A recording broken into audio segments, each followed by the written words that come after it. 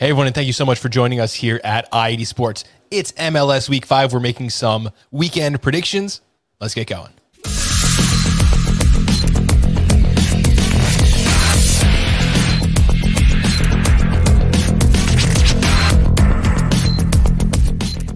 Another great week of soccer, week 4 in Major League Soccer, Alex. For me, the major story was all the big goal scorers scoring big goals. A lot of great stuff. Alex, how you doing today? I'm doing really good. I can tell you one thing. I'm doing a lot better than Minnesota United's doing right now. We're going to get stuck to that. We have to. I predicted them to win. They did not win. We're going to get to that. But first, let's get to the major story, and that is the RSL versus San Jose game. Real Salt Lake's Rubio Rubin scored on a bicycle kick, the obvious choice for MLS goal of the 2021 season. We still have 30 more weeks to go. This is the winner. I promise that. If you haven't seen it yet, go watch the recap. 3 goals and 3 appearances so far this season for Rubio Rubin. The Beaverton, Oregon 25-year-old played all his youth soccer with the United States. Looks like he's making his transfer to Guatemala for this summer. He's off to a great start this year, Alex.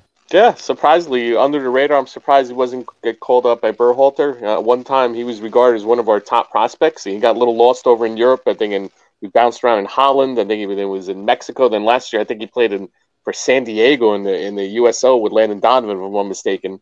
But to see what he's doing right now, they got a proven goal scorer up front. Looks like he's going to be a double-digit goal scorer. And Real Salt Lake, to me, right now, is a lot better than a lot of people think going into the season. I mean, this is a tough. We're going to talk about his game in a few moments, but that was a tough way to lose that game. They're up 1-0 in the game on the beautiful bicycle kick, and then the greatest MLS scorer of all time, Wando, comes off the bench, and when you don't mark him in the box, 99 out of 100, notwithstanding U.S. versus Belgium World Cup game, Wando's going to put it in the back of the net, and he came off the bench. He scored 2 goals in like 5 minutes at a 5-minute stretch. It was a 4-minute stretch, 83rd minute and 87th minute after coming on. And that's he's the end of back, that. I guess. I mean, he had a terrible start to the season, just about as bad as you can have it. He missed that sitter week 1. He got red carded straight off in week 2. Finally comes back, 2 goals, great game. San Jose takes the win on the road in RSL and kind of overshadows Rubio Rubin's goal of the season. Yeah, San Jose, one of the surprising teams in MLS so far after the first month of the season. I heard Wondolowski yesterday on Sirius XMFC with Miola and Dunset. He was talking about how he's relishing the role of helping out Cade Cowell, how they made a system. People think it's weird, the man marking system. They sometimes they mark spaces, not men. Sometimes it's a weird thing. It throws the other opponents, and it gives them fits, the high press, trying to turn the ball over in the last third for a quick turnover and quick score. The way he talked about Cade Cowell, how the kid is comparing him to Alphonso Davies, how the buzz was before he went to Bayern Munich. The same kind of thing for the 17-year-old. He likes being his tutor. He said a kid wants to learn.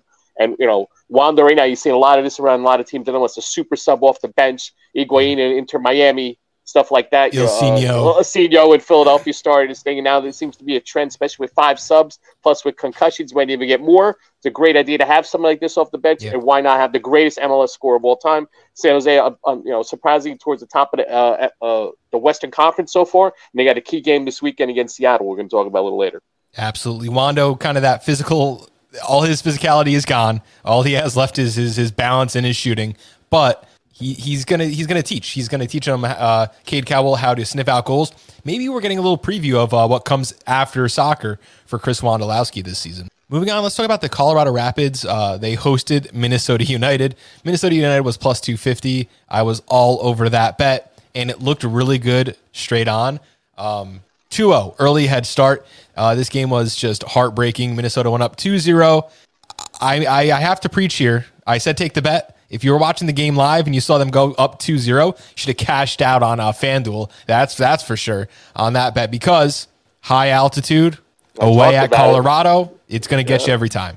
Minnesota ran out of gas. I mean, the second half they couldn't run it all up to it. Reynoso looked good. Minnesota only was subbed out late in the game.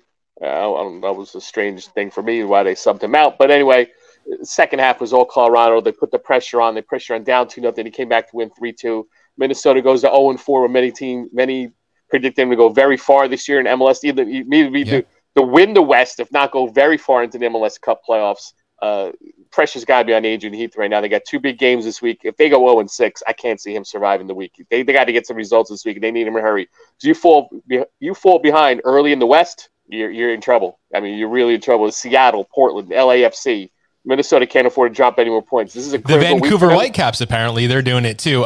Colorado is looking great so far this season on the other end of the ball. I do want to talk about Danny Wilson because Colorado is just having guys step up and score goals when they need them. I think there are 4 and 5 goals against the season, but they're 2-1-1, which is awesome.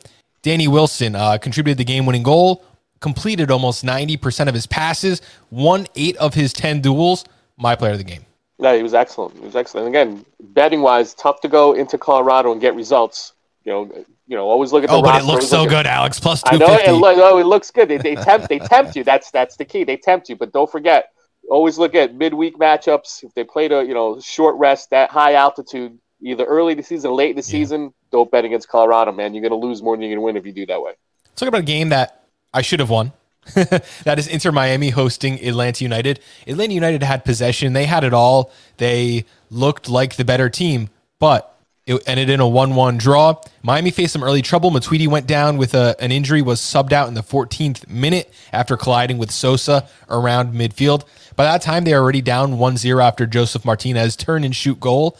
I wouldn't say he's back yet because it was kind of a hesitant, it wasn't a run of play, something we would expect from Joseph Martinez maybe on a breakaway.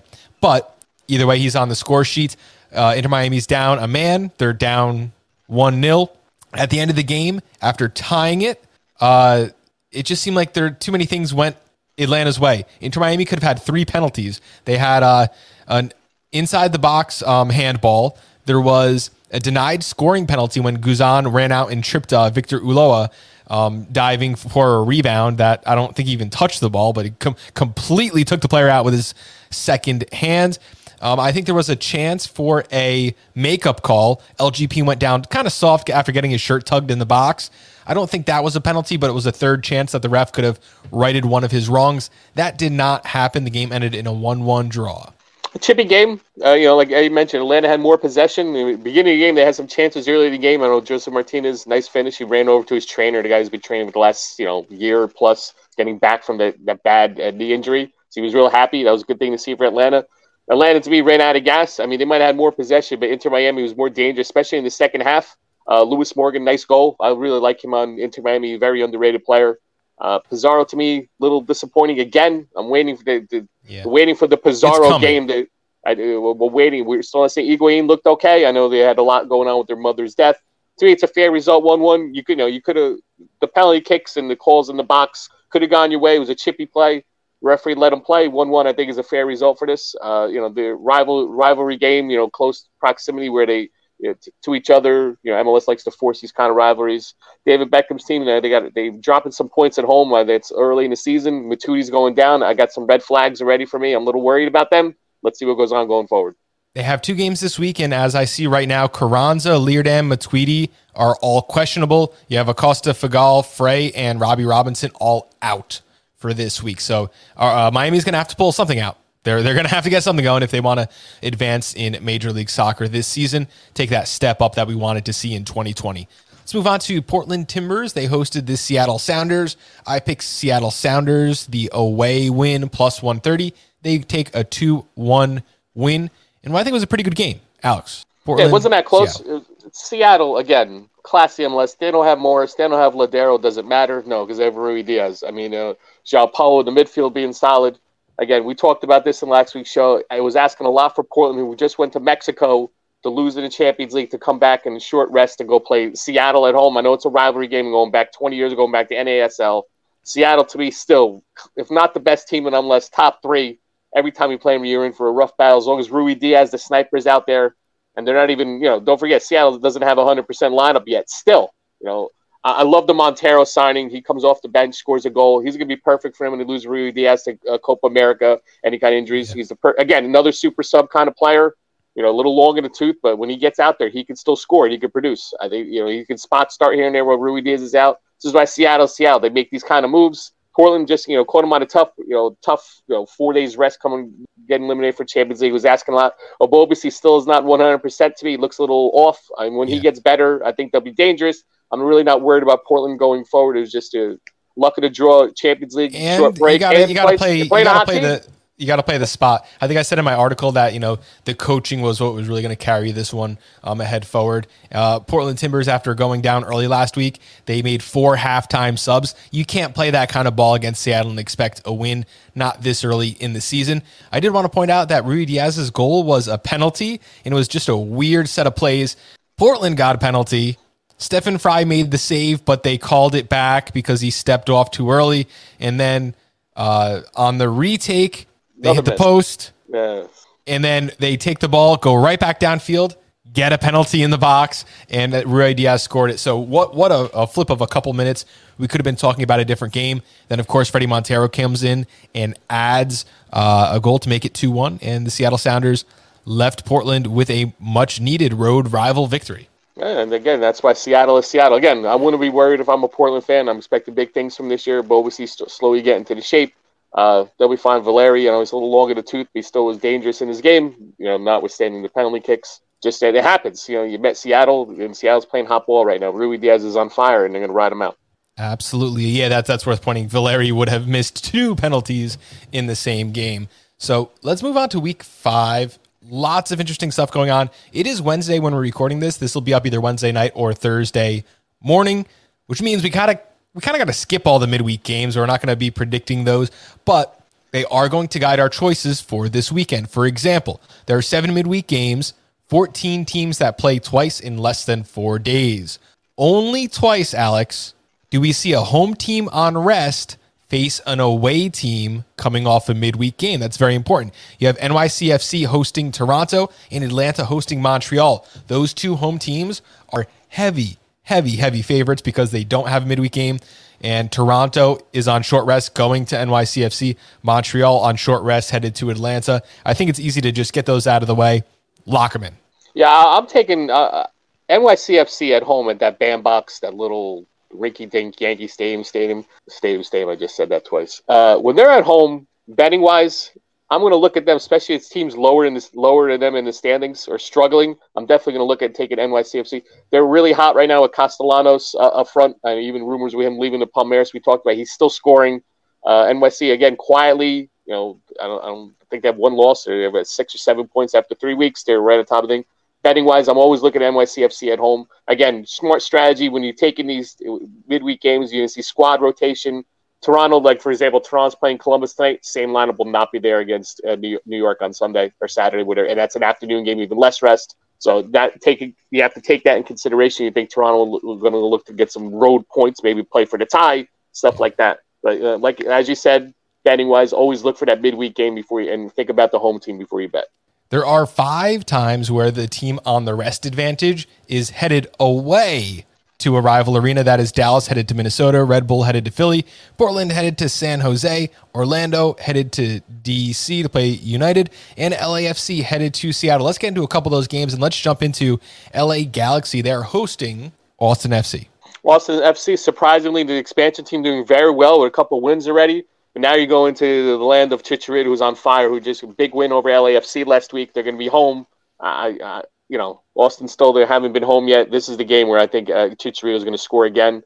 I really like what Austin's doing. But if I have any questions about Austin, it's going to be their back line. You got Chicharito at home. I love Chicharito in this game. I'm going to have to take LA. I'm going to have to take Galaxy in this one. I have to give some props to Zan Kolmanich, who's been great in Ben Sweat's absence. But the missing players are going to start adding up for Austin. Alex Ring is out on a red card suspension. Yeah, exactly. Schoenfeld and Segura are also listed as out.